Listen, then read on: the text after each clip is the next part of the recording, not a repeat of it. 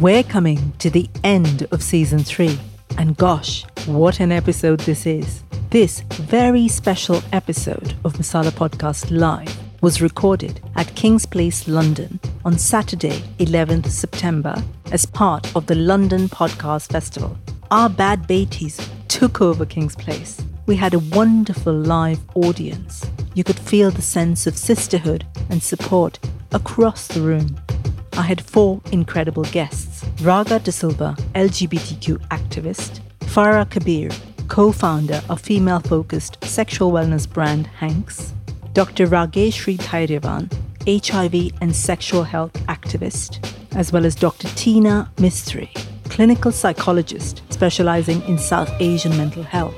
But here's what made this special episode extra special. We had the first ever LGBTQ South Asian marriage proposal live on the podcast. Yes, one of my guests, Raga De Silva, proposed to their long-term partner Nicola Fenton on the podcast. This was a huge surprise that we had organized, trying hard to keep it secret from Nicola and the audience. When the proposal finally happened, it was just so moving. We all shed tears. We danced a little to some shadi music. We witnessed the most beautiful moment of love, not just between Raga and Nicola. We all felt nurtured and showered with love by the Masala Podcast community who had turned up to support us. I can't tell you how much this live podcast episode and the incredible support I received from the audience means to me. I hope you enjoy this episode. Sharam, Badtameez. Chi. I'm Sangeeta Pillai and this is the Masala Podcast, a Spotify original where we talk about all those things that we're not supposed to talk about as South Asian women. Sex, sexuality, periods, menopause, mental health, nipple hair, shame, and many more taboos.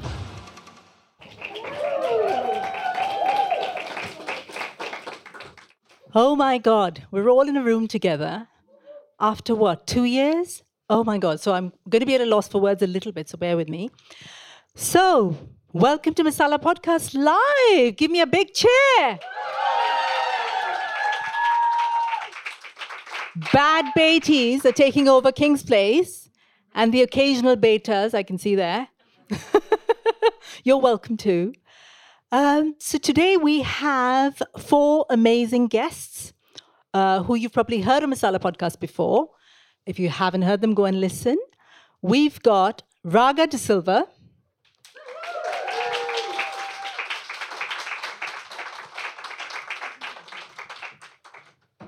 Farah Kabir.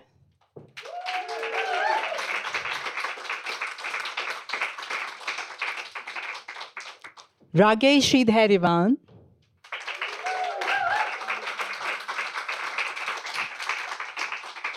And last but not least, Dr. Tina Mistry.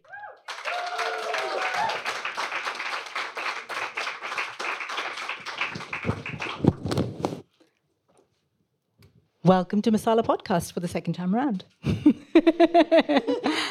So let's start by, so the whole theme of today is the Bad Beti takeover. We've all been Bad Betis. We've kind of refused to do as we were told and not towed the line and been Beisharam and all the rest of it. Let's start by each of you maybe telling me about your own Bad Beti journey. Raga, should we start with you? Thanks, Sangeeta. How lovely to be here and to see all of you here. Thank you for having me over. Now, Bad Beti. I think that if you had a radar of Bad Beti and a gauge, I think I would be the baddest Beti in this room. That's debatable. I actually want to be the baddest because I always win competition. And I'll tell you, the fact that I'm sitting here, and we're all sitting here, all the women in the room, we were actually allowed to be born. 45.6 million girls in India were not allowed to be born in 2020 as per the UN Population Fund. Now, that's a huge number. We want more Bad Betis, right? Absolutely. My journey has always been to be a good Beti. And I ended up being a bad Beti, no matter how good I was. It took me 50 years to finally accept I'm not going to change. So I first, of course, was born in a South Indian Mangalorean family. That's very important for you to know because I ended up marrying a North Indian, which is very bad in India, not done. Yeah. Then I decided after I was married for a while that I had a 7-year itch and I decided that marriage was not working. And I told my husband, it is not working. That's pretty bad. And I decided to separate and that was pretty bad. Let me tell you, my mother, who was with me in New Zealand those days, that's where I lived, with my 2 children, my twins are here, my bad beti and my bad beta. And they're twins. And my mother said to me that, please pretend. Does your husband hit you?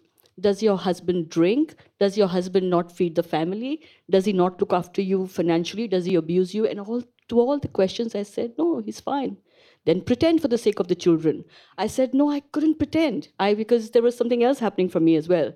And that was quite bad because I had decided at that time that I was living a double life and that my relationship with myself was quite dubious. I was interested in women and I was attracted to women, but at that time, family and relationship that I had, I couldn't really manage. So I got into a journey of accepting myself first, and I'll tell the story later.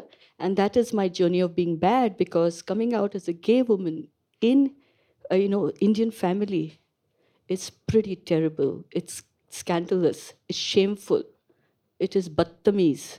It's besharam life. And I lived that life. And I lived that life with pride. And today,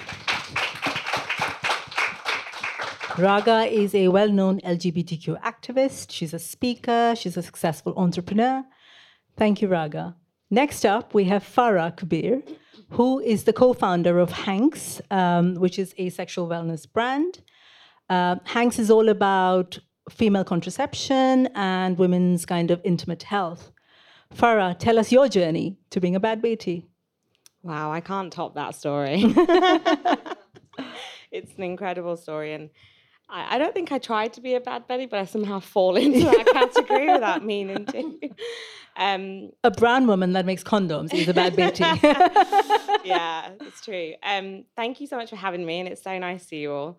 My name is Farah, and I'm the co-founder of Hanks, which is a sexual wellness brand designed with women in mind. And we have launched condoms and lubricants and vaginal health treatments. And I'm pretty sure I didn't dream of that career when I was a little child, when they ask you, what do you want to do when you're older? Not a doctor, not a lawyer, not an engineer. Yeah, much to my father's dismay that I wasn't a doctor or a dentist or a lawyer. But I did fall into a finance career, and I actually went into investment banking. So the natural progression for me was not then to go into condoms, but it happened, and we spotted a real gap in the market for products designed with women in mind, and to address women as well in sexual wellness. So, yeah, it was pretty traumatic going back to my Bangladeshi Muslim family and telling them that I want to leave banking and start selling condoms. On Christmas Day of all days, so to be a fly on the wall. But my family took it really well eventually, and actually my mother is a super feminist and was so supportive of this, and it's a health matter. So it shouldn't matter how taboo it is. We should be talking about things like this. So yeah, in a nutshell. Thank you, Farah. Next up, we have Dr. Rageshri Dhairivan, who's an NHS consultant, an HIV and sexual health activist. So tell us how you did that. Right, where shall I start? First of all, thank you so much for the invite today. It's really wonderful to be here with you all and with such amazing panelists. So nice to meet you after all this time as well. So I was born in what was called Bombay at the time, Mumbai, and then moved to Essex fairly quickly. So pretty much bred in Essex in a very, I would say, quite a white town where my mum was a local GP and she was also the family planning doctor of the town. So I was always very proud of her. She was very into women's rights. She used to do abortions. She used to prescribe contraception. And it was great. I really admired her, but I do remember being at school girls would come up to me and say, I met your mum yesterday. And I knew what that meant. It meant they were having sex and they were trying to tell me. And of course, my mum would never tell me which of my friends she saw as patients. But I was told that they'd met my mum and that was the way. So I was really inspired by her. She's a feminist. But I still noticed that we never really talked about sex at all. Sex was a taboo. Sexual health was a taboo. And I kind of took that with me. And at university, I think I started to get a bit more political. And I started reading up a lot about abortion rights, which, as we know at the moment, are so challenged. And that really gave me interest in working in sexual health and HIV. So here I am, I'm a sexual health doctor, mainly doing HIV. I had a few experiences. I've been a patient as well, and I've had experiences as a patient where I've understood what it's been to be a brown woman, a woman of colour as a patient, not being believed by doctors or other healthcare professionals, what it's like not to have a voice as a patient. So that for me has really driven my activism about making sure that we make space for people who aren't often heard to have their voice, particularly in health. So that's me. Thank you so much. Dr. Tina Mistry, you are a clinical psychologist. You specialize in South Asian mental health issues. Talk to us about that. Where do I start? I'm brown. I'm South Asian. I'm born and bred in Leicester. So if people who don't know Leicester, Leicester is mini India. So born and bred in Leicester, I was surrounded by brown people. So I always lived in this little bubble. And then it was only until I left Leicester that I thought, oh, actually, there's white people around here. I didn't know that. And that really did skew my kind of vision or upbringing in some ways, because I just saw brownness around me, which was great. But then also at the same time was a bit, oh, okay, so we're not, it's not all of us in the world and that's it. As I started to go into my profession as a psychologist, which really stemmed from seeing my family distressed, but we never spoke about it. How many of us speak about when we see somebody's distressed? And it wasn't until I watched a documentary about depression, which Dr. Raj Pasood was actually hosting, and he kind of talked about depression at that time. And this was like back in the 90s, which goes to how old I am. And that was my kind of point where I thought, actually, there's a word for the way people in my family and my community are expressing themselves. And we don't do nothing about it. We just say, oh, that they've had voodoo done or black magic, or actually, let's not talk about that. They're crazy. So it was constantly dismissed in our community. And what I have been passionate about from a very young age is, forget that. We got to talk about this stuff, because not only does it affect our community, it affects our future generations. And that's what I'm about. I'm a mom of 2 children who are 6 and 8. And I want them to live in a world where mental health is no longer a taboo. I want them to talk about the struggles that we, each and every one of us, face, and also to talk about what it feels like to be minoritized, to experience racial trauma, and to experience patriarchal trauma as well, as South Asian women or South Asians in general. So that's what I'm here about, and that's why I'm a badass Betty.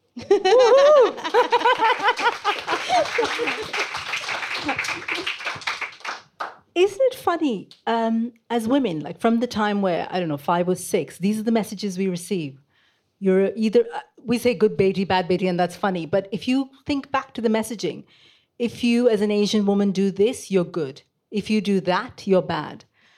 So I wanted for us to think about, so who's a good beti? She's the demure one, the eyes downcast, the saying yes to everything.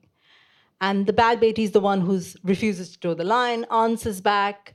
I used to get told by my mom, don't answer back, that makes you bad, So these are the kind of messages we grew up with. So it's no wonder then that as we grow into adults, there's all this kind of battling and fighting that we've got to do to establish who we are. And it's so subliminal. It starts at such a young age, and it's so subconscious a lot of the times. So I wanted to talk a little bit about the taboos, the things we're not allowed to talk about. So we don't talk about periods. We don't talk about mental health. We don't talk about our bodies. We don't talk about the menopause. There's so many, many, many things. And the big thing we don't talk about is sex, sex. So, India, where I come from, is like, second largest population, so everybody's at it. But apparently we don't do it. That's how little we talk about it. So I remember as a child watching something on telly and, the couple would kiss and my parents would change the channel. And that happens a lot in a lot of South Asian families. So I want us to talk about sex and normalize talking about sex because we're all doing it and we're all a product of it. So why are we not talking about it? So I thought we'd play a little game called the Gasm Guessing Game. So the way it's going to work is we'll play a sound and then I'll give you an option A and option B. So option A is someone having an orgasm. Option B is something entirely. Could we have the first one, please? Ooh. Is that A, a woman having an orgasm, or she's seen a spider? So in answer, I'm going to come to the left side of the room, shout out, orgasm or spider? Spider! Right side of the room. Oh, we have an even split, 50-50. Can we have the second moan, please?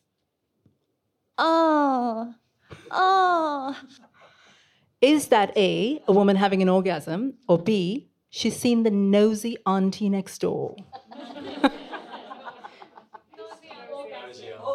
Oh, even split again. Right side of the room, please. Oh, this one's very clear. Nosy auntie. Moan number 3.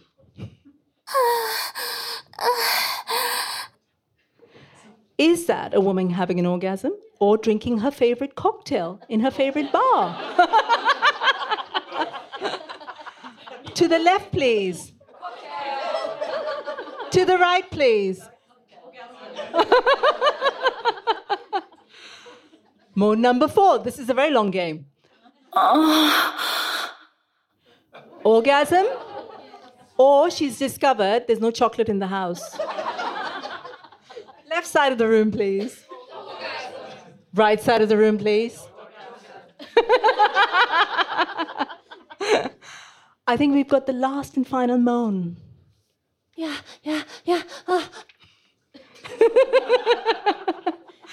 Is that a woman having an orgasm or being asked the question, where are you really from? Left side of the room, please. Right side of the room, please. Oh, that's a show. Thank you so much for playing my Gasm Guessing Game. Is that your voice? No. I sound a lot better, actually. Coming back to more serious topics, let's chat a little bit with our guests. Raga, so let's start with something you mentioned earlier. Coming out as queer is very difficult in our culture. So it's a very kind of everybody does the same thing kind of culture. So what was it like for you at age 50 to go, yes, I'm married and I've got kids, but I want to choose to love differently? What was that like? What was the experience like? Not orgasmic. It was very challenging. It was something that I had lived with for 20 years, Sangeeta. And, you just spoke about sex. We don't talk about sex. Imagine talking about sexuality. That doesn't exist. As long as you don't talk about it, you don't live that life, you don't exist. In fact, I was told very early on that if this is the life you want to lead, just make sure that you're less gay. And I don't know what that meant because my mom didn't know the meaning of gay. She thought being gay meant that you were really happy. And which, now just remember, in the 80s, there were no role models. There was no reference. And I think amongst all the bad betis here, I am born and bred in India. So I grew up in India. I got married in India. I had my babies in India. And I have a lot of in and out. I go in and out of India quite a bit. So I run businesses in India as well. So there was nobody that I could actually talk about or read about or know about that identified with how I felt inside myself. So at a very young age, I had crushes on my teachers or friends. And I just thought that I was abnormal. I thought that I was cursed because, in Bollywood, anybody watching Bollywood here? We have something called the Nirupa Roy syndrome. Does anybody know who Nirupa Roy is? Yeah, so Nirupa Roy always lost her children in all the films at some festival. Remember? Then she always found them when they were about 25, 30 years old. One was a cop, one was a bad guy and a good guy. Yeah. And she always in the movie always told herself, why am I cursed? I am so sad today because I have lived this life. If her child came to her, she always said that I think there's something wrong with me. I have done something wrong in my life to have deserved this child. My mother did exactly that. So let me just take you on a little journey. So I was about in my 30s, like I said, I was in New Zealand, Wellington. I had written a letter after I was talking about separation from my husband. Now, this is a long time ago, 18, 20 years ago. I had written a letter which I didn't have the courage to send to my friend. So I had kept it in the closet. Indian closets are the biggest closets. We have the biggest closets. We shove everything into it other than the clothes and the money that we have, right? All our secrets are there. I had shoved a letter in that closet, but my mother, being my mother, there were no secrets in the house. She found that letter. One night I was putting my Anna and Ash to bed. They were about 4 years old, and it was dark, and I still remember that sound of someone entering the room. I thought it was an intruder, and my heart was beating so wildly. I still remember that moment, Sangeeta. And I then suddenly sensed that it was my mother, because you can sense your mother. There's a certain smell that emanates, I think, from your mom. And all I could see was a shiny knife held over me. And it still gives me goosebumps. And when I opened my eyes, it was my mother who was really angry, screaming. She had read the letter and she was really angry. And she was calling me all kinds of names. She called me Besharam. She said other things that I don't want to share here. And she said, she had a Nirupa Roy moment. She said, I am cursed. ऐसी बेटी मुझे कैसे पैदा हुई?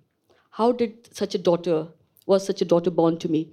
And she was very upset. She dragged me out of that closet. And that's when my now ex-husband, who came into the room, and he discovered what had happened. I'd already told him, so that was not a surprise to him. But it was quite dramatic. I hid for a while. I went through the separation process. I started dating women in New Zealand. That was quite bad because the Indian grapevine, it's the biggest grapevine in the world again, I tell you. And my workplace got to know, my friends got to know, we were ostracized. There was the Indian community there, which I have many incidents which were quite traumatic, where I was abused, I was spat on, I was kicked, I was called names, things were thrown at me. It was just humiliating, that entire experience. So I hid in that closet. I met my partner, Nicola, who's here in New Zealand. We have been together 15 years. We met 15 years ago. We brought up our children together. And we decided that this was our private life, that love. And of course, we didn't know we were going to be together this long either. I mean, who would want to be with me? I'm like such a bad Beti. No. But no, when I said that, I was broken. I was in many pieces, and I was struggling through all those dark phases that, you would understand that you go through when you hide yourself. And I was not easy to be with, not easy to have, be a mother and be single. And so it was a difficult time. It was only about 2 years ago when my children and my partner and my ex-husband, who's a fantastic ally, said to me, write this down, write a book. And I wrote a book called Untold Lies. And that's when I came out publicly. And that's when I decided that this was important for me, because if there was even one person I could inspire to live their life of truth, that was enough. And it has sparked, and the shackles that I lived in, I refuse to live in them anymore. I am not bound by shackles. I love my family. I love the friends who have stood by us, and those who haven't stood by us, I thank them for giving me the courage. Thank you.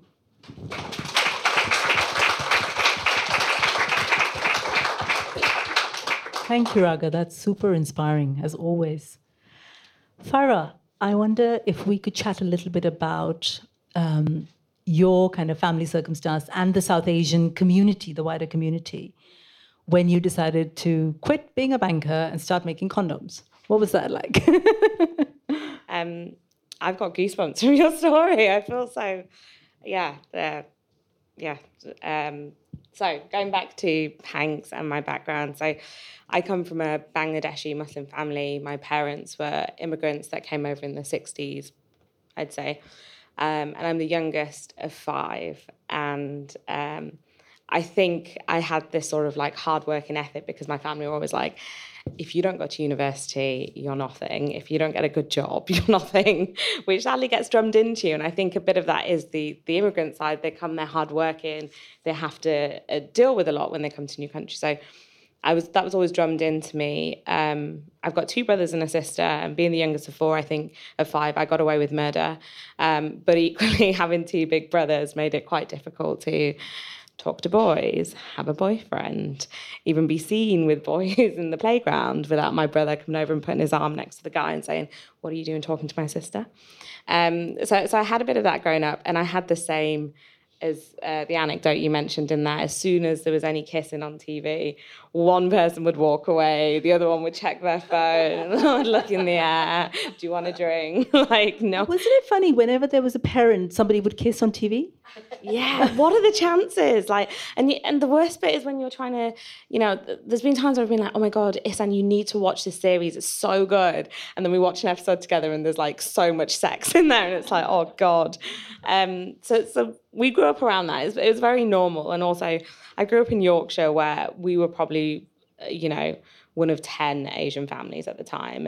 And which is great, but in some ways I think it can be quite limiting because in the Asian community, when there aren't that many Asians, it's quite narrow-minded, and I think that's the experience that I had, even sort of going to the mosque and if I was seen walking into town with a group of people who are boys and girls, my mum and dad would get the call that, did you know your daughter's hanging out, past 7 p.m. or, she's going out with boys and girls and I've heard this. And it really frustrated me because I also had a lot of non-Asian friends who would have sleepovers and would do other activities. So I think there was a bit of friction there. And I didn't necessarily rebel, but I think I found it quite confusing growing up and having those sort of barriers. And then I thought I was going down the route of medicine, and then disappointed my father quite last minute and went into finance, went to university. And I have to take a step back here. So my mother and my father are both super hardworking, and my mum is my absolute hero. So with, 5 young kids, she had 3 jobs. She was a cleaner, she worked in a chocolate factory, and then she'd worked at my dad's restaurant on an evening, I'm pretty sure she'd hate for me to say this out loud, but I think my cot was like a drawer when we were young. Like, they really worked incredibly hard. And then my mother sadly had an accident when I was 4. So she was actually cycling she'd set up with the council to teach Asian women English so that they could go to parents' evening and interact with them, their children education. And it was when she was going there that a car hit into her. So she had spinal cord injuries and is an incredible soul and so strong-minded and was able to raise, children at such a young age. I was 3 at the time. So I've always sort of had that resilience in me. And I think having a mother who had multiple jobs in the 70s and 80s, probably the first Asian in York to wear trousers. She had a lot of béshram and, people shunned her from the community. Why, she should be at home with the kids. Why she sent her first daughter to a university that's outside of York. So she had a lot of that. And I think she resonated probably with some of the battles that I would face then going on to start Hanks. So I'm really lucky to have my mum, and I don't think I'd be here and Hanks would be so successful without her support. So yeah, went to university, finance, still didn't have a clue what I wanted to do, sort of fell into banking. And I was quite happy making mistakes in someone else's firm, to be honest. Didn't intend to set up my own company, but coming from the background that I was in, my siblings are quite entrepreneurial and they all have side hustles as well as their proper jobs. And every Christmas we'd all get together. And it would be, Safara, what's your next idea? Or, there's this commercial property, or you should look into this. And I really didn't have any intention of setting up my own company. But every year I'd get that question. And then when we'd thought of this idea of Hanks, which happened when I bumped into my boss when I was buying condoms, which was super embarrassing because it was on my lunch break, 2 doors down from the office. So he was wondering, who is she going up to hanky-panky with on her lunch break? And all sorts. me and my co-founder, who's a gynecology doctor, were very good friends from a young age. We both thought, right, we need to serve women better. She's a gynecology doctor. She's seen a rise of women coming into clinics with hard to treat STIs. Tinder, Hinge, Bumble had just kicked off and condoms were needed more than ever. When we had this idea, obviously I did tell my mum, I'm very close to her, and initially she was like, I think she was thinking of like the value of me still being in banking and being able to marry me off into a really, the statistics of having a nice career and then going into condoms. I think initially she was like, oh God. And then when I explained, look, it's about women's health and, there's a wider play here. It doesn't matter what culture, religion, race, like everyone should have access to sexual health, women's health, generally speaking, and it is taboo. Like you said, no one talks about periods or your first time having sex or any of these things that should be spoken about. And actually, I will point out that Sarah, who was working in sexual health at the time, my co-founder, she was working in some girls' schools in London and was teaching sex education. And predominantly ethnic, some of these schools, and a lot of parents were signing their kids out of sex education because it's not mandatory. And so there was a big proportion of girls that just weren't getting this education. So, long story short, Mum was in agreement with it, but obviously was quite scared to tell my brothers. So come Christmas Day, they were like, yeah, so what's, have you thought about anything else you want to do? And I'm like, well, actually... And there was silence. And there was one brother who was like, you need to come back to York. Like, London is not for you. There's something in the water. Like, something's gone wrong. In the water.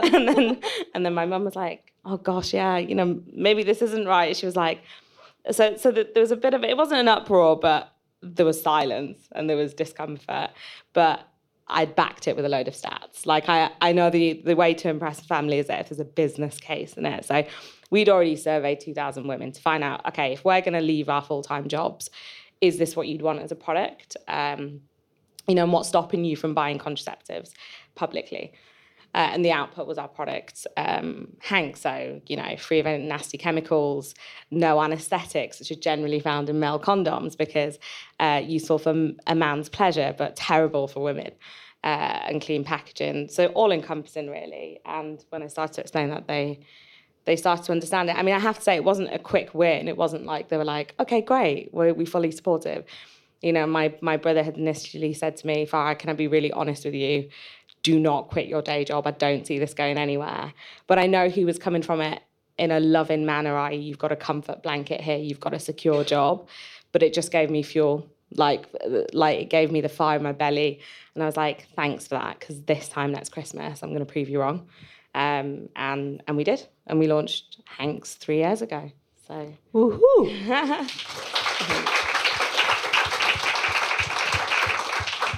I think when we were doing the interview, you said something to me about the chemicals that go into condoms. And it struck me for the first time. So no one's thought of the fact that this goes into a woman's vagina. So nobody's thought about it. Yeah. Isn't that crazy? That's how little kind of products or medicine or anything is women-centric. Yeah, it's mental to think that, yes, okay, a condom goes... on a man's penis. However, over 40% of purchases of condoms in the UK are made by women. So that's nearly half the market that just haven't been spoken to for decades. And then when we looked into the products, so if you see any products that say tingling sensation or cooling, that often has an anaesthetic in it. And the whole point is that it has a numbing effect for men, so that makes them last longer. But the ingredients that they put in there can be super irritating for women's nether parts. So that's just one example. I mean, there's lots of examples across all industries about how women have not been considered, including like crash dummy testing in cars, etc. But yeah, it's crazy. World isn't made for us. Rageshri, I remember when we did the podcast interview for season 2, wasn't it? Talking to you about a lot of the women you work with are South Asian. Some of them have been diagnosed with HIV. And I remember you telling me some really heartbreaking stories about how they don't approach a GP to get treated, or why being treated is such a difficult situation for them. Can you talk to us a little bit about the mindset there? Yeah, sure. So I think when we think about HIV, I think it's something that is very rarely talked about in the general population at all. And I think for a lot of people, when you think about who's visible and the populations we think of with HIV, it's often men. We often think that HIV is something that affects gay men. And it's very rare that we think about it affecting women. And actually that's crazy because in terms of who's more likely to have HIV globally, it's women. Women make up the majority of people living with HIV around the world. And when we look at who they are, yes, the majority is in sub-Saharan Africa, but the second kind of most prevalent place for HIV is in India, in South Asia and East Asia. So there are a lot of South Asian women living with HIV globally, and there's many in the UK as well. But these are people who you rarely see in HIV campaigns, in public health campaigns generally. And it's really about who do you get the information to? So how can you access information? And I think what you just said in terms of taking people out of sex education in schools is such an important point, because if people have access to sex education, they can look after their sexual health, they can prevent getting things like HIV and other STIs. So I think that thing around health promotion and who isn't visible is really, really important. So when we see South Asian women living with HIV, when they're diagnosed, they tend to be what we call diagnosed late. So what late diagnosis means is it's generally when someone has had the virus for a few years and it's had a chance to damage the immune system and people become unwell. So people can be living with HIV, the virus, for a long time before they know it. And if you access sexual health clinics, if you get access testing from anywhere like your GP or from other places, then you will know if you have HIV because you get diagnosed early. But for a lot of South Asian women, it's late. So it means that they're often much more unwell and much more likely to get sick. And I think it's that perception of not thinking that you're at risk, which I think is the main thing. So if you don't think HIV will affect you, then why look to get tested? And people don't know there's lots of ways to prevent getting HIV these days. So you can take a tablet called PrEP, which you take every day, which can prevent you getting HIV. So condoms are, of course, incredibly important, but not everyone can use condoms. Not everyone has the power in their relationships to decide whether they can use condoms or not. So I think that's one thing, is around late diagnosis. And I think I see a lot of women in my clinic, and I think particularly amongst South Asian women, they tend to be the ones who haven't told anybody else about it. So I think often they can feel quite alone and quite isolated.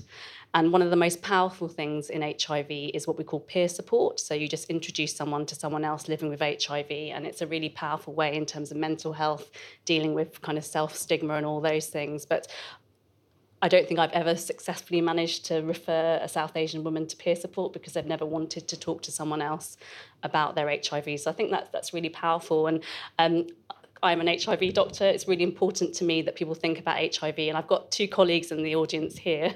I'm going to shout out Sham and Meena. And together we've created an organisation called SAHAR, which is the South Asian HIV Advisory Resource. And what we really want to do is get people thinking about sex education around HIV.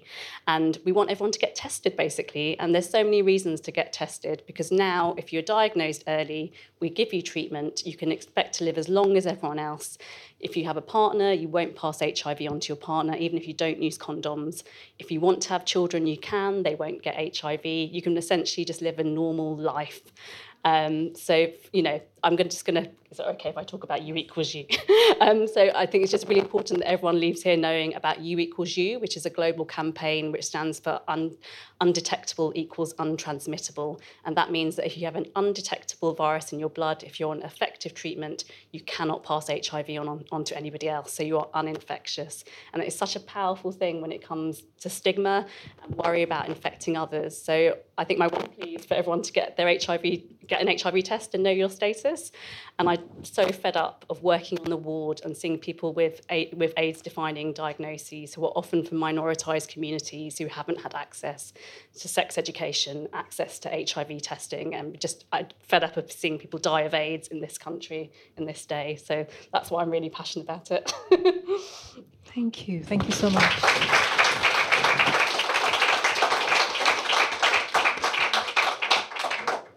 Tina, coming to you, some of the issues when you work with South Asian women as a psychologist, how does our culture affect our mental health?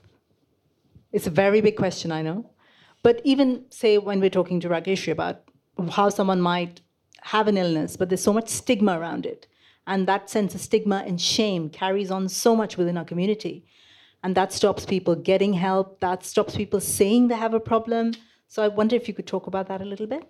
Yeah, absolutely. And there's so much overlap with what you were saying, that we don't get early intervention. We don't even see the signs initially. We kind of bury things under the carpet and pretend that things aren't happening to us.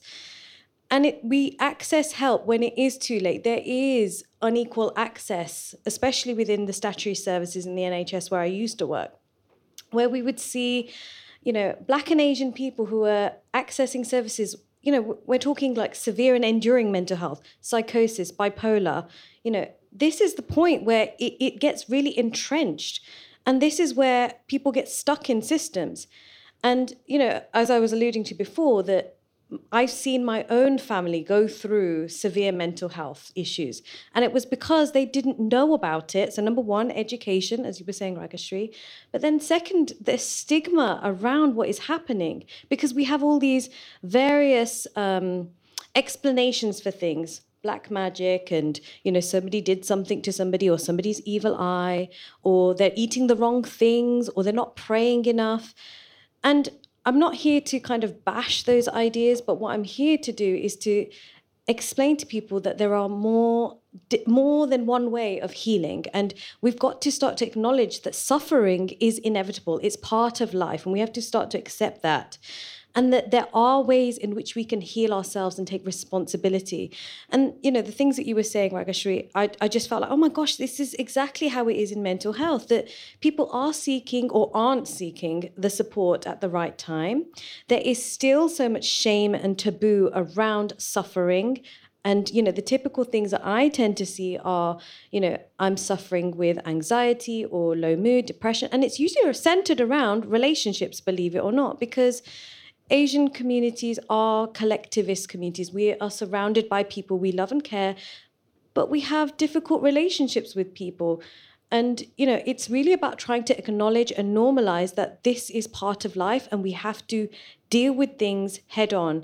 And one of the biggest things we talk about is communication and assertiveness and boundaries. You've probably all seen this on Instagram and, Twitter, that this is the world that we need to now start to advocate for, that women need to be heard, men need to be heard more so as well. But also we need to be addressing the much more larger issues. So the systemic issues that affect us on a day-to-day basis, like patriarchy, like racial oppression.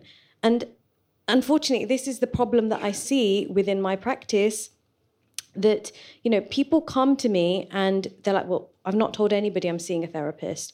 And often what we're seeing, and the more conversations I'm having with therapists who work in private practice, is there is a high proportion of South Asians accessing private therapy.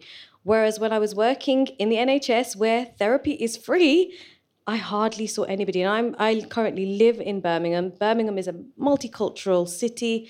And I probably saw a handful of South Asian and Black clients working, that I worked with directly, which is a huge shame. And I think that there are various barriers, again, to that, which are around, our understanding or our conceptualization of mental health. So I was trained in the UK. So I have a very Eurocentric view of how mental health is constructed. And we're only now starting to address that actually there are differences. There are global differences in the way that people make sense of mental health. And that we have to start to normalize the conversations around distress and suffering. So it's, we're chipping away, we're starting, and these kind of conversations are exactly what it's about. And the more that we continue to talk about us having or needing a day to maybe just reflect or recuperate, and the word self-care comes up so often, that we just need to keep those conversations going. But what I would say to people is that suffering is inevitable, and we all need to find our own ways of healing. And there is no shame in going to seek for professional help. And that's kind of what we're about, really, in kind of healthcare or holistic well-being as a whole. Thank you so much.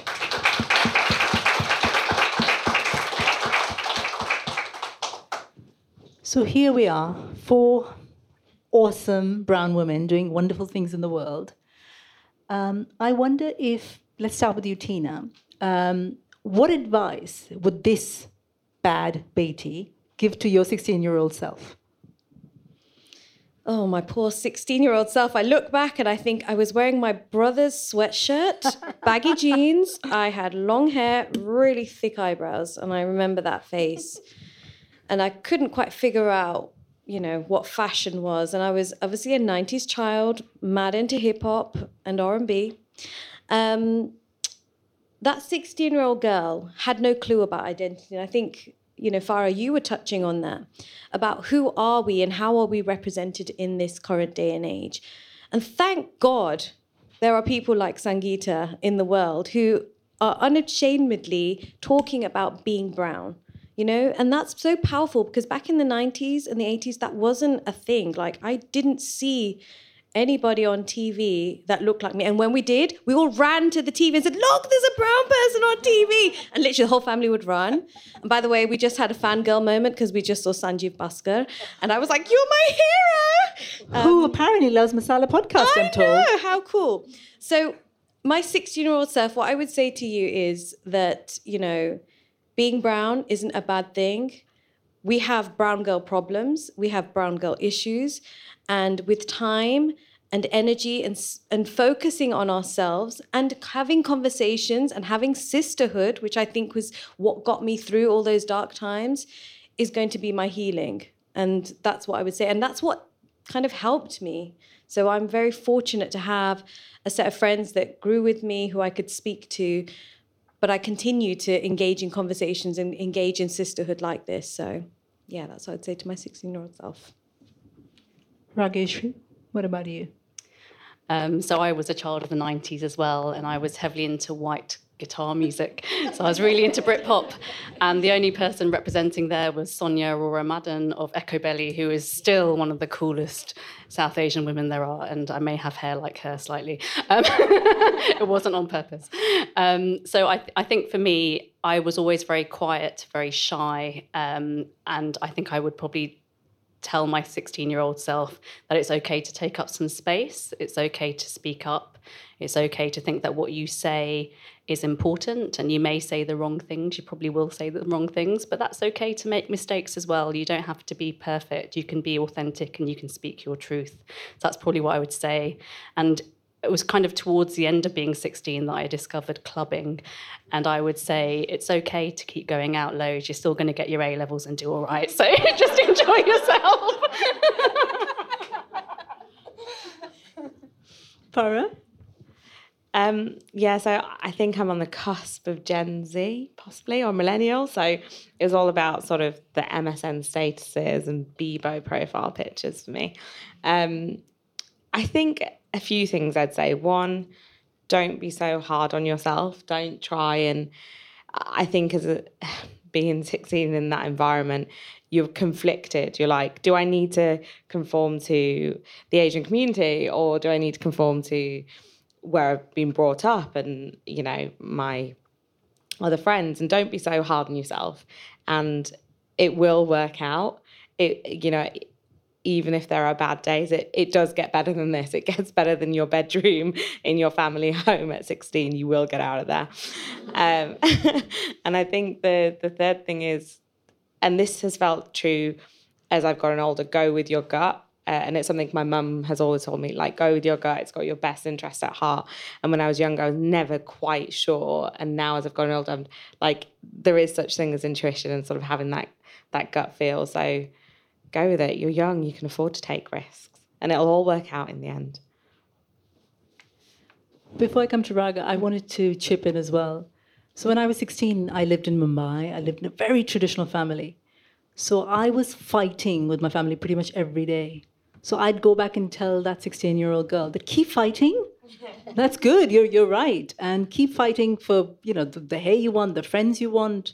They're all telling you you're wrong, but you're not. You're right. So that's what I would say. I think it's so difficult when you're younger to kind of believe in the things you believe and to actually take a stand and validate that. So I would say that. Raga, what about you? It's a hard one. It's a long time ago for me. But I think what I remember about being 16 is the innocence, the freshness. you really believed. I really believed in life and people and love. And I think at 50, I'm actually a little older than 50, but I decided to be 50 for the rest of my life. At 51,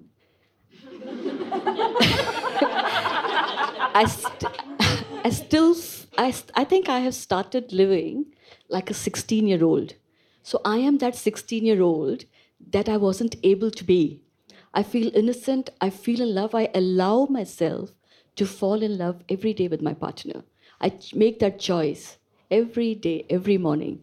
I tell myself, my life is magical. Of course, it has its ups and downs, but it feels like that. And I want that 16-year-old to always remember that things will work out. I love Bollywood, by the way, and a story I wrote during lockdown is going to be made into a feature film, which I'm very proud of. And to me, that is about changing the narrative. And I want that 16-year-old to remember that throughout our life, we have the option and the choices to change our narrative one story at a time. And that 16-year-old will remain a 16-year-old forever.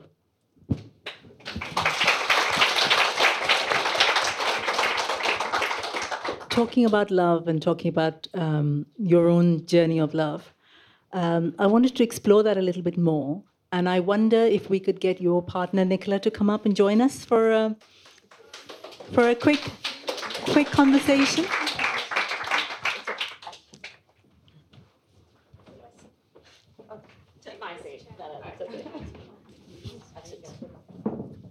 Nicola has, I just want to share a little bit about Nicola. Nicola and I have been together 15 years, and we live between India and London. Please don't fall. There's only one thing I have to remember is to make her fall in love with me. But however, I just digress. She actually taught me that you don't need to fall. You need to rise in love. And it's something which I have kept inside my heart forever. That you have to feel that your love grows every day. It doesn't go down. And sometimes it can feel that it's pulling you down, but you pull it back up. And Nicola, it's a special month for us, September. Today is the day when we all moved to the UK 9 years ago, Sangeeta. And today is the day that I moved to New Zealand also, about 20 years ago. And in September last year, Nicola had a stroke all of a sudden, and the family has been through quite a bit, of trauma, I use the word now. But we've healed together.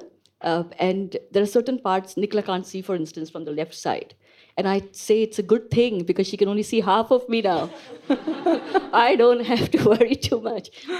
But this is what love is. And the reason I'm talking about this, Sangeeta, is because people think of love being heterosexual. They think in India, when somebody they filed for marriage petition, for instance, they said marriage is between a biological man and a biological woman. So marriage rights are not given to people from our community, from the LGBTQ community. And I want to say, can we just forget about sex? Because when people talk about sex, about LGBT, they think about sexual orientation. I get asked by a lot of people, how do you do it? And you know what I'm talking about, sex. Well, Google, Seriously. Then people also say that how can you, it's abnormal, it's an illness that two people of the same sex should not be together. And I say, really, is this abnormal? Living with love? Is your dysfunctional marriage, which you're, I was going to swear, which you're stuck in. You're allowed to swear on the podcast. Yeah? Okay. You're fucking stuck in. You're not allowing yourself to get out of a dysfunctional fucking marriage or relationship. Is that love? No. This is love. And to me, I want all of us to celebrate love. I want all of us to, when you see people from our community, to go up and just give them a hug because it's a real struggle for us. And love, it's not just sex education. It's important because people don't know the difference between sex and gender either. That's also important to know. But I think love should be taught in school as well. That's beautiful. Thank you. Nicola, thank you for joining us. Nicola, was there a moment when you knew Raga was the one? Yeah. Oh, lights have gone off. This is supposed to be pitch black. It is pitch black now. I wonder if we've had a malfunction, or I wonder if this is the surprise we had in store. Can she answer? I want to know the answer. I've waited 15 years. I think when I woke up and there was Raga here, Anna maybe this big, Ash maybe this big, and everybody was in the bed, I think that was it. I think that Very was little. night one. Yeah. Raga, is there anything you'd like to say to Nicola? I've waited for this moment for a long time. I was going to sing, but I'm not going to sing because I feel so emotional. You know, I have run away from marriage for a long, long time. I was married. Anybody would ask me about marriage, I would say, I've been married, been there, done that, don't want to make the same mistake again. But I think I want to make a mistake again because I want to be a bad beti. And I said I was going to win the contest for bad beti, and I'm going to ask Nicola whether she would marry me.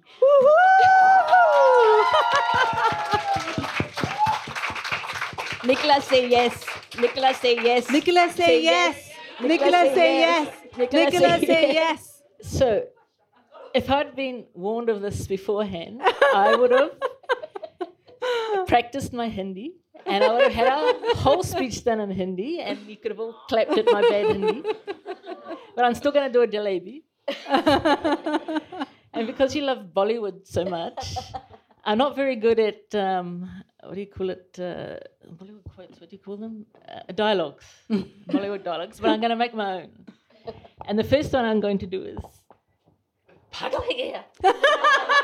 Log tha ke hinge. For those who don't speak Hindi, that's, are you mad? What will people say? I don't know. And then I'll say,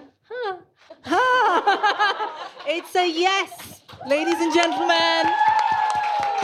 We have our first.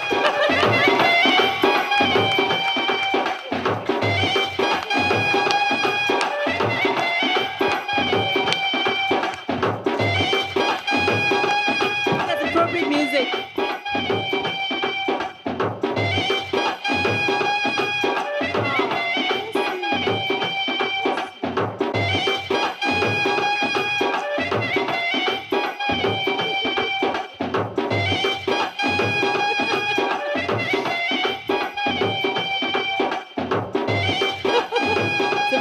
Shadi ka tune. Yeah, absolutely. Come on in.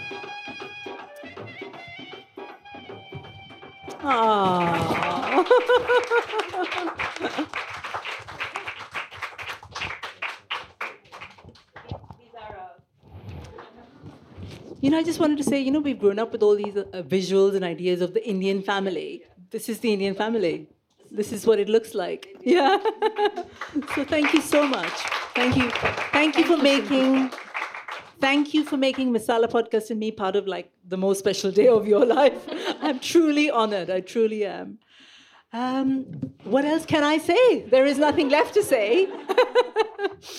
Thank you so much, Raga, Nicola, the kids, Asha, Anna, Farah, Rageshri, Tina, for doing the Bad Betis proud, for coming along and shaking things up and taking over King's Place. I feel a bit emotional. I'm a little bit choked up. Thank you. I feel like what have we done today? We've celebrated love. We've celebrated being South Asian. I've decided to wear a sari at every podcast. But I think what's more important is we've decided to celebrate being South Asian, but the bits that we want. And I think that's really, really important. So we've been told that to be South Asian, to be part of this culture, you do X, Y, and Z, and you don't do all the other things. But I think our learning is that we can choose. There are bits of the culture that we love. I love saris and jhumkas and over-the-top jewelry. So that's what I choose. I choose not to have an arranged marriage or whatever each of those things. And that is a choice. And I think that's what I'd like us to celebrate most from today. And thank you for sharing the joy. Thank you all for being here, for being part of the big Bad Beti takeover, and for playing the gasm guessing game as well. as cheerfully as you did. That's it. Please feel free, when we finished here, there's merchandise outside. Feel free to go have a browse. There's Bad Beti necklaces, which some of you have asked me about. We're going for drinks to the pub, The Fellow, which is down the road. So if anyone wants to join, you can come along. Matt here is taking a video. So if a few of you, hey, cheers, Matt, could go along and just say what you thought of today. We're putting together a lovely video for us and for Raga so that they could take away. Well, what did you experience of Masala Podcast today? I want to do a lot more of them, so make it good, you know. Thank you again, and thank you for being part of the Bad Beti takeover today. Thank you.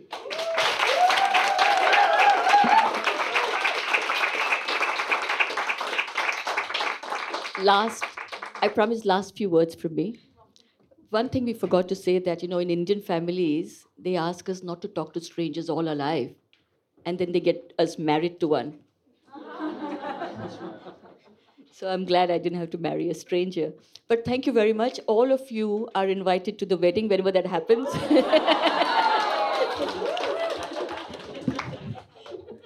Thank you. Thank you so much.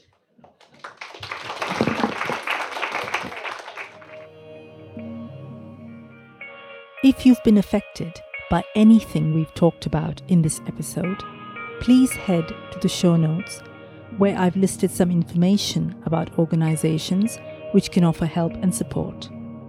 I'm Sangeeta Pillai. Thank you for listening to the Masala Podcast, a Spotify original. Masala Podcast is part of my platform Soul Sutras. What's that all about? Soul Sutras is a network for South Asian women, a safe space to tell our stories, a place to reclaim our bodies, to tackle taboos within our culture, to be exactly who we want to be.